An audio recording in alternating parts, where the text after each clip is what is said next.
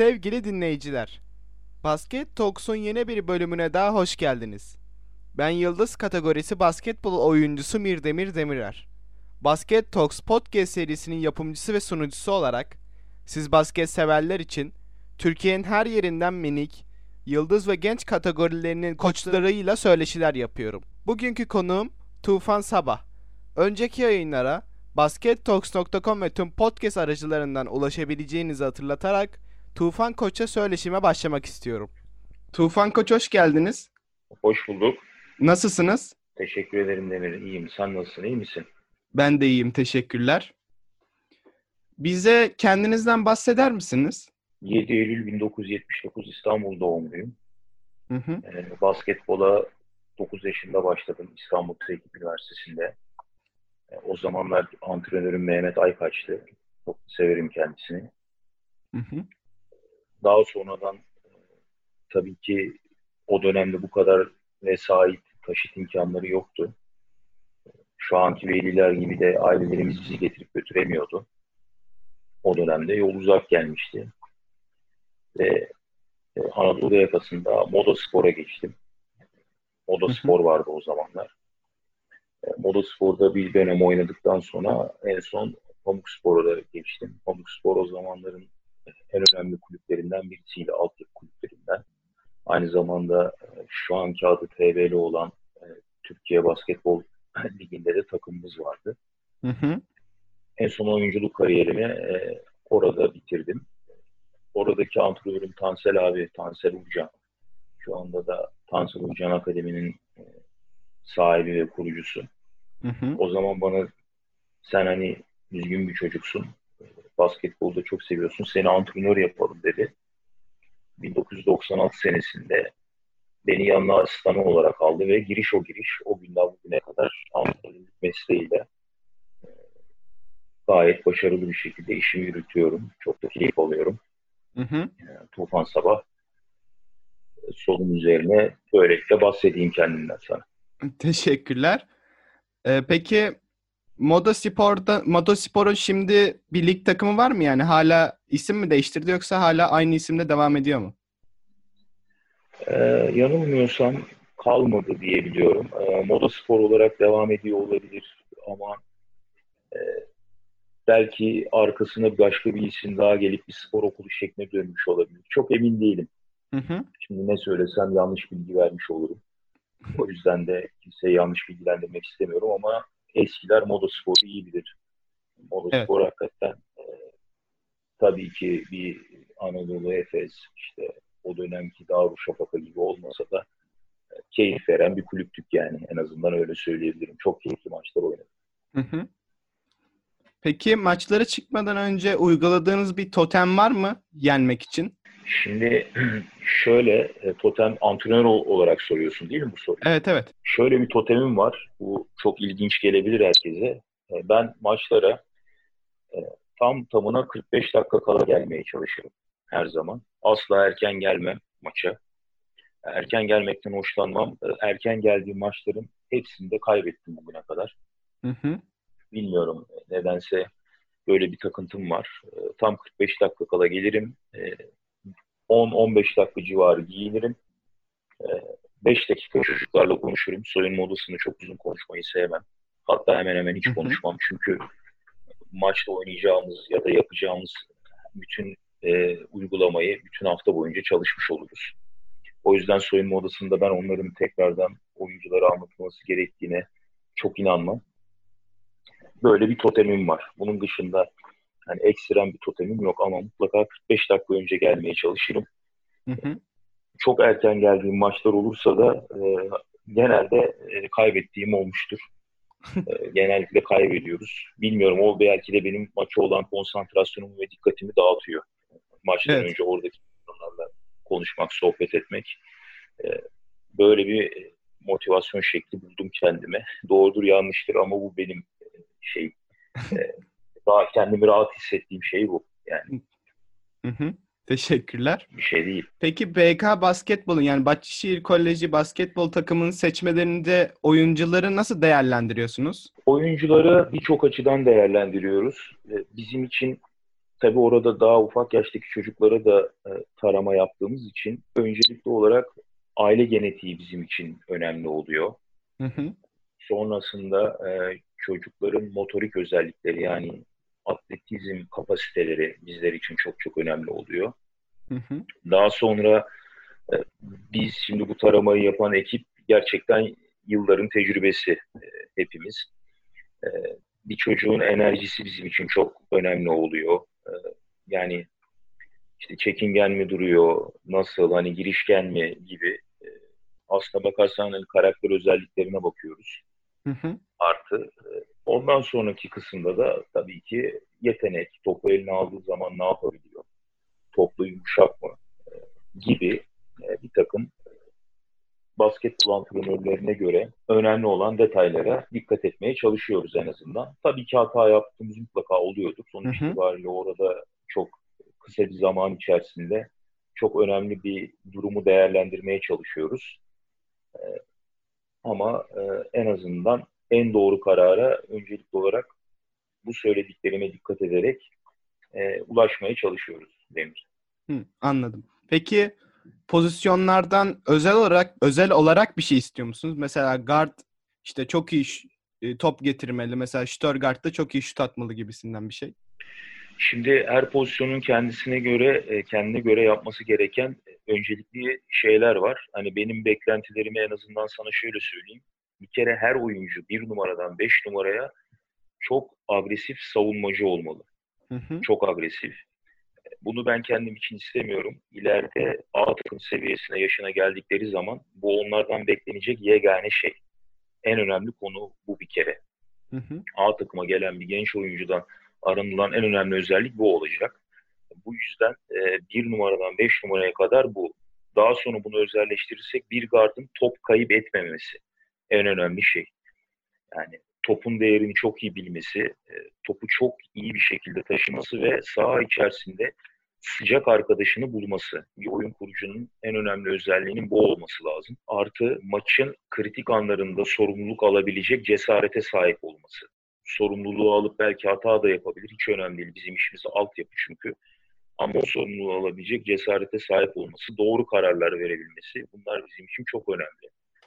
Hı hı. Bir oyun kurucu 2 numara ve 3 numaralardan aradığımız şey tabii ki öncelikli olarak yine savunma yapması ve fast break'e koşması. Çünkü fast break demek kolay sayı demek.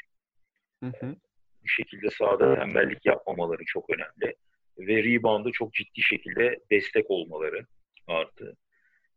4 ve 5 numaralardan takım arkadaşlarına çok ciddi anlamda yardım edip e, savunmada çok kapamaya gelmeleri, çok iyi bir şekilde yardımlaşmaları ve rakibe hem hücumda hem savunmada rebound üstünlüğü kurmaları artı blok yapamasalar bile ki çoğu zaman blok istemiyoruz biz koçlar olarak Hı hı. rakip takım oyuncularının atışlarını bozacak şekilde pozisyon almaları.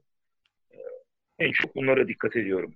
En azından böyle anlatayım sana. 5 oyuncuyu da kısaca geçeyim. Anladım. Teşekkürler. Peki boy olarak bir kriterleriniz var mı oyuncular için? Mesela PG en az 1.65 olmalı gibisinden. Yok ben boy o öyle bir kriter koymuyorum. Çünkü benim boy takıntım yok en azından. Hı hı. Ona da inanmıyorum yani hani basketbolu sadece uzunların oynayabileceğine. O yüzden her çocuğun en azından o taramalara gelip kendisini gösterebilme şansının olması gerektiğine inanıyorum. O yüzden kesinlikle boyla ilgili bir sınır koymuyorum. Hı hı. Peki yaptırmayı en sevdiğiniz antrenman türü hangisi? En sevdiğim antrenman türü fast break çalışmaları, transition hücumlar. En çok onları seviyorum. Hı hı. Çünkü aslında az evvel de bahsettiğim gibi fast break demek kolay sayı demek. Hı hı. Kolay sayı yani bir maçın içinde dengeleri değiştiren şey kolay sayı atabilmektir. Kolay sayı atan takımlar maçları daha çok çok kolay kazanabilirler. O yüzden fast break antrenmanlarını çok seviyorum. Çok ciddi de bir hazırlığım var fast break konusuyla alakalı. Tabii geçmişte çalıştığım birçok koçtan faydalandım. Kendim de üzerine eklemeler yaparak kendimle ilgili bu kısmı çok iyi geliştirdiğimi düşünüyorum. Hı Çok da hı. seviyorum. Koşu mu çalışıyorsunuz peki fast break için? Şimdi yok. Bu koşu kısmını tamamen kondisyonerimiz var, Alper abi. Hı hı. Bu kısımları o hallediyor. Ben tamamen topla driller. Bunları 1'e 0'dan başlatarak 1'e 0, 2'ye 0, 3'e 0, 4'e 0, 5'e 0 önce oyuncuların koşacağı yerler, nereye koşmaları gerektiği, alacakları pozisyonlar. Ondan sonra da 1'e 1'ler, 2'ye 2'ler, 3'e 3'ler, 4'e 4'ler, 5'e 5'ler. Daha sonra eksik alan bölümleri işte 2'ye 1, 3'e 2, 4'e 3, 5'e 4 gibi birçok hazırlık yapıyorum Hı hı. bunlarla alakalı. Koşuyla ilgili yani çocukların, oyuncuların atletik kapasitesini geliştirecek bütün çalışmaları kondisyonerimiz Alper Koç'a bırakıyor. Hı, anladım. Peki bu antrenmanlarda size en sinirlendiren şey ne? Ben prensip olarak eğlenmeyi seven bir adamım. Yani Hı hı. hangi iş yapıyorsam orada eğlenmek isterim ve antrenman programlarımı da oyuncuların eğlenebileceği şekilde hazırlarım. Yani onların en çok keyif aldığı drilleri kendime faydalı olacak şekilde değiştirerek programlarım. Hı Mutlaka antrenman aralarına onların da keyif alıp aynı zamanda onlara faydalı olabilecek oyunlar eklerim. E, Antrenman içerisinde herhangi bir oyuncunun eğlenmediğini görürsem ya da yapmacık eğleniyormuş gibi yaptığını görürsem bu beni çok kızdırır. E, Ve antrenmana %100'ünü vermeyen, suratı düşük asık oyuncu gördüğüm zaman hakikaten çok sinirlenebilirim. hı. Hı. Yani sinirlenip ne yaparım? Herhangi bir şey yapmam. Mutlaka oyuncuyu da işin içine katmak için elimden geleni yaparım ama hala cevap vermiyorsa bana o zaman da onu e, antrenmandan sonra daha çok şut atabileceği ya da e, herhangi bir şekilde yine ona faydası olabilecek bir cezaya bırakabilirim. Hı hı. Peki attığınız oldu mu hiç bir oyuncunuz antrenmandan? Antrenmandan oyuncu atmayı sevmem. Onu da gizli yaparım. Oyuncuyu rencide edecek şekilde değil hiçbir zaman. Yanına giderim. Kulağına eğilip hani sen bir elini yüzünü yıka gel istersen derim. Hı Yani bu hı. şekilde yaparım. Hani antrenmandan oyuncu atmayı e, çok böyle herkesin içinde yapmayı istemem yani. Geçmişi bir düşüneyim, attığım oldu mu? Çok tek tük çok büyük terbiyesizlik yapmış olması lazım. Hı hı. Onun dışında basketbolla ilgili bir hatadan dolayı attığım herhangi bir oyuncu yoktur. Peki maçlarda en sinirlendiğiniz şey ne? Maçlarda aslında antrenmanla aynı. Saha kenarında mutsuz oyuncu gördüğüm zaman çok çıldırabiliyorum. Hı Yani hı. hakikaten bu benim çok sinirlerimi bozar. O an o enerjiyi vermeyen ve ya da aynı şekilde yapmacık işte mesela en sevmediğim ki şeylerden biri de mesela hadi beyler bu tip şeylerden hiç hoşlanmam. Hakikaten orada gerçekten enerjisini koyan insanlar görmek isterim. Hı hı. Ve keyif alan insanlar görmek isterim. Saha içerisinde bu şekilde bir oyuncu topluluğu grubu görmediğim zaman hani bir kişi bile olsa o benim gerçekten çok ciddi anlamda sinirlerimi bozabilir. Peki yine antrenmanlarda cevabını verdiğiniz soru gibi bir soru soracağım. Peki hiç Hı çok hı. mutsuz böyle çok ruhsuz diyelim bir oyuncu gördüğünüzde saha içinde maçlarda onu bench'e alıyor musunuz? Tabii direkt alıyorum. Hı Hemen bence alıyorum onu. Ve kesinlikle maçın içinde tabii ki çok ciddi bir güven problemi oluyor ama yine bence aldığım anda ben onu son ana kadar hep kazanmaya çalışırım oyuncumu. Bugüne kadar kazandığım oyuncu çok oldu. Hatta bu şekilde bana maç kazandıran oyuncu da oldu. Çok hı. Hı. mutsuz başlayıp maçın içinde gerek asistan koçlarım ya da benim yapmış olduğum müdahalelerle oyuncuyu bir şekilde maçın içine sokmaya çalıştığım çok fazla olmuştur. E, Genelde faydasını gördüm. Yani orada bir kriz ortamı yaratmaktansa kazanmaya çalışmak çok daha iyi oluyor. İleriki günler içinde oyuncuyla olan diyaloğunu ve ilişkini daha iyi geliştiriyor. Hı hı. Peki mutsuz bir oyuncuyu mutlu etmek için yani kazanmak için ne yapıyorsunuz? Ee, tabii bu şöyle değişir. Eğer antrenmanda olduysa bazen antrenmandan sonra onunla bir 15-20 dakikalık sohbetim olabilir. Hı hı. Bazen antrenmandan sonra alıp onu yemeğe götürebilirim. Bazen sinemaya götürebilirim. Bu tip şeyler, o anki sıkıntısı, derdi neyse onu öğrenmek isterim. Rahat olmasını isterim bana karşı. Hı hı. Düşündüğü şeyleri rahatça anlatmasını isterim. Eğer maçın içinde olduysa benim ona çok güvendiğimi, çok inandığımı, ama böyle yaparak hem takımın hem kendisinin enerjisini düşürdüğünü, artı benim de enerjimi düşürdüğünü, e, bazen yüksek sesle, bazen işte gidip yine kulağına söyleyerek bir şekilde onu kazanmaya çalışırım. Bu maçı kazanabileceğimizi, ama kendisinin böyle yaparsa buradaki diğer 11 kişi ya da 10 kişiyi çok düşürebileceğini sürekli anlatıp ikna etmeye çalışırım. Anladım. Tamam. Peki takımınıza ilk defa gelmek isteyen birisine aslında bu sorunun cevabını kısaca vermiştiniz ama pozisyon neler istersiniz gibisinden bir şey sormuştum. Onun cevabını vermiştiniz. Şimdi o konuyu biraz daha açarak Evet. soruyorum. İlk takımıza gelmek isteyen bir basketbolcuda ilk neye bakarsınız? Daha önce hiç tanımadığım bir oyuncu geldi ve antrenmanıma çıkıyor. Değil mi? Evet. Doğru anladım. Evet. İlk şuna bakarım. Benim için enerjisi çok önemlidir. Hı Yani hı. hayatta her şey enerjiyle alakalıdır. Aurası çok önemlidir. Auranın ne demek olduğunu tam biliyorsun diye düşünüyorum. Hı Ama ben hı. hani kısaca, belki izleyicilerimizin kulak aşinalığı yoktur. Onlar için en azından şöyle bir özetleyeyim. Aura, böyle her insanın bir gözünde bir ışık vardır. Hani çok basitçe anlatıyorum bunu. E, Böyle bir enerji verir sana, yani hissedersin. Hani Evet. karşındaki insandan hakikaten faydalı olabileceğine. İlk buna bakarım. Çünkü basketbol öğretilir. Zaten bizim işimiz öğretmek. Hı E, hı. Yani o yüzden bununla ilgili, hani basketbolla ilgili eksikleri olabilir. Fiziksel olarak eksikleri olabilir. Ama enerjisi yüksekse o oyuncu ile çalışmak isterim. Yani bu hiç fark etmez. Altyapı ya da A takım. Benim için her şeyden önemlisi bir insanın enerjisidir. Hı Yani hı. ilk antrenmana çıktı, çocuklarla diyaloğu, insanlara yaklaşımı, özgüvenli olması gibi detaylara çok önemli. Ondan sonra benim için basketbol ve diğer şeyler gelir. Hı hı. Peki mesela atıyorum Denizli'de bir oyuncu seçmelerinizde katıldı ve seçildi ve antrenmanınıza davet ettiniz. Antrenmanınıza geldiğinde çocuk heyecanlandı ve tam performansını gösteremedi. Ona ne yapıyorsunuz? Şimdi tekrar hani şöyle söyleyeyim. Hı hı. Biz tecrübeli bir ekibiz. Hani benim de tecrübem oldukça yüksek. Bir kere bir çocuğun heyecanlanıp heyecanlanmadığını anlıyoruz biz. E, Nasıl anlıyoruz? İşte hareketlerinden, bakışından, nabzından, bunları anlayabiliyoruz. Mutlaka o çocuklara ikinci, üçüncü, bazen dördüncü şansı veriyoruz. Zaten şehir dışından antrenmanımıza davet ettiğimiz çocuklara biz minimum bir hafta süre veriyoruz. Hı hı. Hani hem ortama alışması için, hem bizlere alışması için, hem diğer çocuklara alışabilmesi için bir hafta gibi bir süre veriyoruz. Ondan sonra çocukla ilgili bir karara varıyoruz. Hı. Tamam, teşekkürler. En beğendiğiniz basketbolcu kim?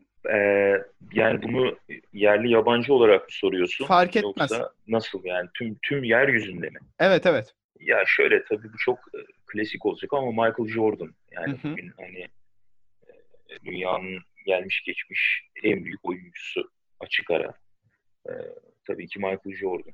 Onun üstüne söyleyebileceğimiz başka bir oyuncu yok yani. O yüzden muhtemelen birçok insanın verdiği cevap vereceğim bu soruya, ama durum o en Evet. azından. Bahçeşehir Koleji basketbol takımına seçilen bir oyuncuya okuldan burs veriyor musunuz? Okuldan burs veriyoruz. Kimisine %100 veriyoruz. Kimisine de belli rakamlarda veriyoruz. Sonuç itibariyle bu bir oyun, evet, ama ileride bu oyunu oynayarak insanlar para kazanıyor. Para kazanmayı sadece fiili olarak algılamasın e, oyuncu arkadaşlar. Ne yapıyor? Burs alıyor. Sonuçta ailesine bir para kazandırıyor. Hı hı. Gidiyor üniversiteden bir burs alıyor. Yine ailesine para kazandırıyor. Ya da işte ileride bizim gibi antrenör oluyor, idareci oluyor, basketbolcu oluyor. Bu işten hayatını geçindiriyor. Aynı onun gibi, nasıl A takımda oyuncuların farklı farklı ücretleri var. Bu da aynı şekilde oyuncunun kapasitesine göre, e, yapabileceği duruma göre, geleceğe dönüklüğüne göre bu burs rakamları tabii ki değişebiliyor. Hı hı. Şimdi siz yurt dışından belirli takımlarla ortaklık kuruyorsunuz ya da direkt takımı satın alıyorsunuz. Peki Bahçeşehir Basketbol acaba ileride Türkiye'den yurt dışına oyuncu mu yetiştirecek? Öyle bir planınız var mı? Şöyle biz altyapımızdan çıkan oyuncuları iyi bir ortam hazırlamak istiyoruz. Bu iyi bir ortamın içeriğinde tabii eğitim de var. Hı hı. Bizim kurum eğitim odaklı bir e, spor kulübü. Hem onların kaliteli eğitim alabilmesi hem de İngiltere'de almış olduğumuz takımdan bahsediyorsun. Evet. E, Oradaki basketbol level'ının bizim genç oyuncularımızın daha rahat oynayabileceği, onlara daha özgür alan yaratabileceği bir durum var. O yüzden böyle bir şeyi, böyle bir hamleyle başlandı bu işe. Hı hı. Böyle bir niyetimiz var tabii ki. Hem bizim genç oyuncularımız orada oynasın, eğitimlerini bir şekilde tamamlasınlar. Yabancı dilleri iyice gelişsin. Artı bizi de yurt dışında temsil etmiş olacaklar. Böyle bir hedefimiz var. Hı hı. Tamam. Peki basketbolcu olmak isteyenlere tavsiyeleriniz nelerdir? Şimdi basketbolcu olmak isteyen adaylar öncelikle şunu bilecek. Basketbolcu olmak milli piyango çıkmış gibi bir şey. Yani Hı hı. gerçekten çok zor bir şey bir kere basketbolcu olabilmek. Birçok bileşenin bir araya geldiği bir durum basketbolcu olmak. Buna şans, doğru antrenör, doğru kulüp, seni destekleyen birilerinin olması bir sürü şey ekleyebiliriz. O yüzden bir öncelikle iyi insan olmak. Hı Ben hı. hakikaten çoğunlukla çok iyi insanların daha rahat basketbolcu olduklarını gördüm. İyi insan olabilmek, düzgün insan olabilmek, dürüst olmaları çok çok önemli. Hem takım arkadaşlarına hem antrenörüne karşı. E, Anne, baba, antrenör üçgenini çok iyi idare edebilmesi lazım. Yani ailesiyle kulübün arasındaki durumu.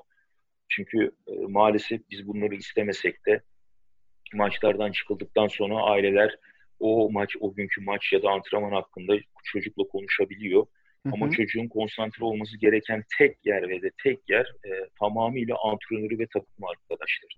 Bu Evet. konuyla alakalı. Onun dışındaki tabii hayatındaki her şeyde tabii ki ailesine konsantre olmalı. Bu ayrımı çok iyi yapabilen, bunu dengede tutabilen çocuklar daha rahat basketbolcu olabiliyor. Benim tavsiyem burada bir denge kurmalarını sağlamak çocukların. Bunu sağlayabilirlerse çok daha başarılı olur. Klişe şeyleri söylemeyeceğim, işte çok çalışmak, disiplinli olmak, özgüvenli olmak, e, hata yaptığı zaman bu hatadan dolayı düşmemek, daha çok hatasının üstüne gitmek gibi şeyleri söylemeyeceğim. Hı hı. İnan bana karakter yönetimi çok daha önemli basketbolcu olmak konusunda. Hı hı. Sizce basketboldaki en önemli şey nedir? Basketbol oyunun içinde istatistiki olarak mı soruyorsun bunu? Yani evet. Benim için en önemli şey rebound'tur. Ben takımlarıma hep maçına göre bir rebound sınırlaması koyarım. Yani rebound rakamı koyarım mutlaka. Hı hı. E, Daha çok rebound alırsan çok daha fazla hücum edersin demektir bu. O yüzden rebound'a çok önem veririm. Benim için basketboldaki en önemli şey rebound. Peki başka şeylere de rakam koyduğunuz oluyor mu? Mesela bugün atıyorum 25 tane rebound alacaksınız. 15 tane de fast break atacaksınız gibi başka bir şeyleri de koyuyor musunuz? Evet, en dikkat ettiğim şeyler rebound ve fast break atmak artı fast break yememek. Hı Benim için bunlar çok önemli. Bir de bazı maçlara özel rakip takımda çok iyi birebir oynayan oyuncular varsa e, birebir geçilmemeyle ilgili rakamlar koyabiliyorum ama onun dışında da çok fazla e, böyle istatistiki olarak çok dikkat ettiğim başka bir şey yok. hı. Ama bu Hı. en önemli şey benim için rebound, fast break atmak ve yememek. Hı hı.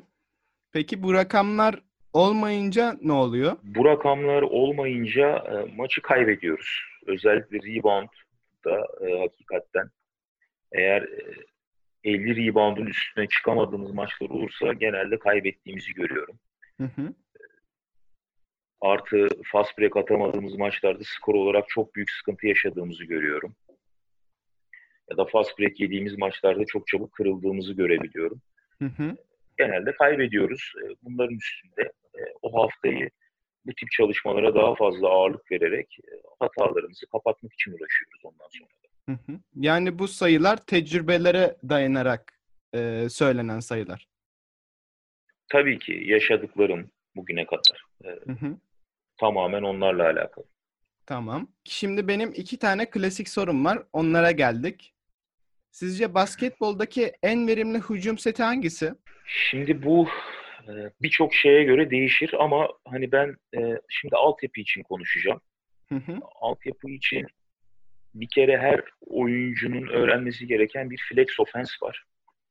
Çok hareketli ve basketbolda kullanılan birçok screen ve kat çeşidinin içinde olduğu ve sürekliliği olan bir set ve 5 oyuncuya da topun değdiği, topun eline değdiği, e, hepsinin çembere yüzü dönük oynayabileceği bir set organizasyonu flex offense. Bir Hı kalıptır hı. zaten.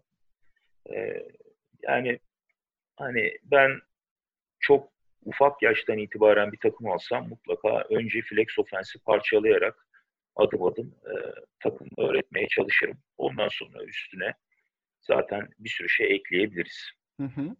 Peki sizce set oynamak mı daha sağlıklı basketbolda yoksa fast break ya da birebir gibi şeyler mi? Şimdi basketbolda bunların hepsini belli bir dengede yapmak sağlıklı. Yani hepsi yapılmalı, sette oynanmalı. Birebir zaten çok önemli. Isolation offense dediğimiz hücumlar. Hı hı. Fast break olmazsa olmaz ama basketbol şöyle bir spor. Birbirine bu söylemiş olduklarının hepsi bir zincirin parçası gibi, zincirin halkası gibi birbirine kenetlenmiş şeyler. Bunlardan bir tanesinin bile maçın içinde biraz yavaş işlemesi e, diğerlerinin hepsini etkileyecektir. Hı Bu hı. yüzden hepsi dengeli. Yani kesinlikle işte set oynanmamalı ya da hep fast break atılmalı gibi bir şeyi ben söyleyemem. Çünkü bu tip keskin kararlar ya da e, keskin böyle bıçakla keser gibi diğer unsuru kesip atmak zarar vereceğini düşünüyorum. Hı hı. O yüzden hepsini mutlaka maçın içindeki tempoya göre, rakibe göre e, ayarlayıp dengelemek lazım. Bazen öyle bir rakiple oynarsın ki oyunu yavaşlatman gerekir. Daha çok set oynarsın o maçlarda. Bazen öyle bir rakiple oynarsın. İnanılmaz fast break atman lazım. Possession yani topun aitlik sayısını, kendine olan aitlik sayısını, teşebbüs sayını arttırman gerekir. Hı hı. Gibi gibi hani bu şekilde özetleyebilirim sana. Tamam, teşekkürler. Peki en verimli savunma seti hangisi sizce? Savunma organizasyonunda ben baskı yaptırmayı çok seven bir antrenör olduğum için run and jump denilen bir pres var. Hı hı. Bu sahadaki 5 oyuncunun da çok aktif olduğu, yardımlaşmanın en üst düzeye çıktığı bir pres şekli, savunma şekli. Hı hı. Yarı sahada da uygulanabilir aynı zamanda. Hani sadece bunu tam saha pres olarak algılamamak lazım. Yarı sahada da uygulanabilir. Benim e, bana göre tabii bunların hepsi. Ben run and jump'ı çok seviyorum. Çok Hı da hı. kullanıp geliştirmeye çalıştığım bir düzendir, savunma düzenidir. Tamam. Şimdi siz Instagram'dan neredeyse tüm Türkiye'de diyebileceğimiz oyuncuları takip ediyorsunuz. Yani takiptesiniz çoğu oyuncuyu. Peki böyle Instagram'dan yazıp da yani çok beğendiniz. Instagram'da işte maçlarını paylaşıyor ya da birkaç hareketler yapıyor ya da turnike atıyor ya da smaç basıyor onları paylaşıyor. Dediğiniz oldu mu şöyle? Gel takıma işte bir antrenmana gir. Hani bir deneyelim seni de. Seni de aramızda görmek isteriz gibisinden bir şey dediğiniz oldu mu?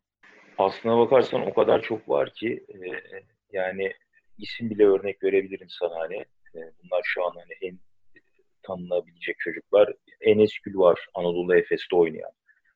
Ege Özçelik var Darüşşafaka'da oynayan. Bunların hepsi benim sosyal medya bağlantılarımla ulaştığım ve kendi kulübüme getirip kazandırdığım oyuncular. Aynı zamanda basketbola kazandırdığım oyuncular. Hı hı. Hem eğitim hayatlarına hem de spor hayatlarına çok büyük bir dokunuş yaptığını düşünüyorum. Hı hı. Sosyal medyadan birçok çocuğa ulaşmaya çalışıyoruz. E, bunun gibi örnekleri çok fazla. Peki İstanbul dışından birini hiç çağırdığınız oldu mu? Bir de böyle soralım. Denizli ya da Siirt ya da başka Antalya. Tabii ki İstanbul dışından da var. Kimisini kendi organizasyonumuza kattığımız da oldu. Bazılarıyla da diğer basketbol hayatları boyunca mutlaka ben kendim elimden geldiğince yardımcı olmaya çalıştım. Hı hı. Peki bir koç olarak eğlenmek dışındaki temel prensipleriniz nelerdir? Temel prensiplerim bir kere iş zamanı gerçekten çok ciddi olurum. Hayatımdaki her şeyi unuturum. Yani benim için en önemli an o olur. Tamamen o olaya fokuslanırım. Hı hı. Benim dikkatimi dağıtacak hiçbir şeye izin vermem. Etrafımda hiçbir şey istemem. Yediğim, uyuduğum, yattığım saate kadar her şeyi e, o konsantre olmuş olduğum maç, antrenman ya da bir oyuncunun transferi söz konusuysa e, tamamen her şeyimi, hayatla ilgili her şeyimi ona göre ayarlarım. Hı hı. Şimdi son iki sorumuza geldik. Bu son iki soru basketbol dışındaki sorulan sorular olacak. Hayatınızda basketbol olmasaydı hangi işi yapardınız? Aslında yapmak istediğim iki tane iş var. Birincisi veteriner olurdum kesinlikle. Hı hı. Çünkü hayvanları çok seviyorum. Yüksek ihtimalle veteriner olurdum. İkincisi gezmeyi çok sevdiğim için uzun yol gemi kaptanı olurdum çok yüksek ihtimalle. Hı hı. E, Zaten kaptan olmayı da istiyordum aslında ama hayat beni buraya getirdi şu an. Peki bir evcil hayvanınız var mı şu anda? 3 tane kedimiz var. Öyle mi? Evet. Dışarıda da baktığımız onlarca kedi, köpek. Son soru olarak da aslında birçoğumuzun tahmin edebileceği bir cevabı var. Basketbol dışındaki yapmayı en sevdiğiniz aktivite nedir? Şöyle, tabii çok yoğun bir çalışma dönemimiz oluyor bizim. En sevdiğim aktivite Marvel filmleri izlemek. Evet. Bunun dışında tabii ki işte onunla bağlantılı DC filmleri izlemek, işte Lord of the Rings olsun, Star Wars olsun, bu tip bilim kurgu ve fantastik filmleri izlemeyi çok seviyorum. Hı Bu tip hı. kitapları okumayı çok seviyorum. Artı gezmeyi çok seviyorum. Yani değişik yerlere gitmek. Ee, Bütün işte hem kendi ülkeme olsun hem işte yurt dışında gidebildiğim kadar yere gitmeye çalışıyorum. Ee, Yemek yemeyi çok severim. Hı Keyifli hı. yemek yemeyi. O yüzden kaliteli restoranları keşfetmeyi çok severim. Hem manzarası güzel hem lezzeti güzel. En sevdiğim aktiviteler arasında bu var. Ha bir de tabii ciddi bir oyuncak koleksiyonum var benim. Hı hı. Figür koleksiyonum. Onlarla da uğraşmayı çok seviyorum. Bazen onların işte tozunu alıyorum falan. Hı hı. Hoşuma gidiyor. Bazen oturup onlarla hala böyle savaş gibi oyun oynuyorum. Hı hı. Onlar böyle kafamı dağıtıyor. Ee, En sevdiğim aktiviteler arasında bunlar var aslına bakarsan. Peki o topladığınız oyuncaklar neyin oyuncakları? Marvel'ın mı? Karışık Marvel var. Onların içinde Yüzüklerin Efendisi var. Hı Star hı. Wars var. Star Wars çok ağırlıkta. İşte eskiden bizim çocukluğumuzda He-Man diye bir çizgi film karakteri vardı. Onun oyuncakları var. Bunun gibi şeyler işte Kaptan Amerika'nın kalkanı var. Hı Onun hı. 3 boyutlu posterleri var, figürleri var gibi gibi. Siz galiba Marvel'dan en çok Kaptan Amerika karakterini seviyorsunuz. Evet ben aslında bütün şeylerdeki yani işte DC olsun Marvel olsun en çok Kaptan Amerika'yı seviyorum. Hı hı. Teşekkür ederim katıldığınız için. Demircim ben çok teşekkür ederim. Sağ ol. Çok güzel bir sohbetti. Ağzınıza sağlık. Sağ ol. Bence de gayet güzel oldu. Hı hı. Senin de sesini duyduğuma çok sevindim. Ben de. Görüşürüz. Görüşmek üzere. Kendine iyi bak. Hoşça kal. Siz de görüşürüz. Basket Talks'un bu bölümünde Bahçeşehir Koleji basketbol takımının koçu Tufan Sabah konuğumdu. Daha fazlası için baskettalks.com ve tüm podcast kanallarımızı ziyaret edebilir. Bağış desteği için Patreon ve Kreasus araçlarını da kullanabilirsiniz. Ben Mirdemir Demirer.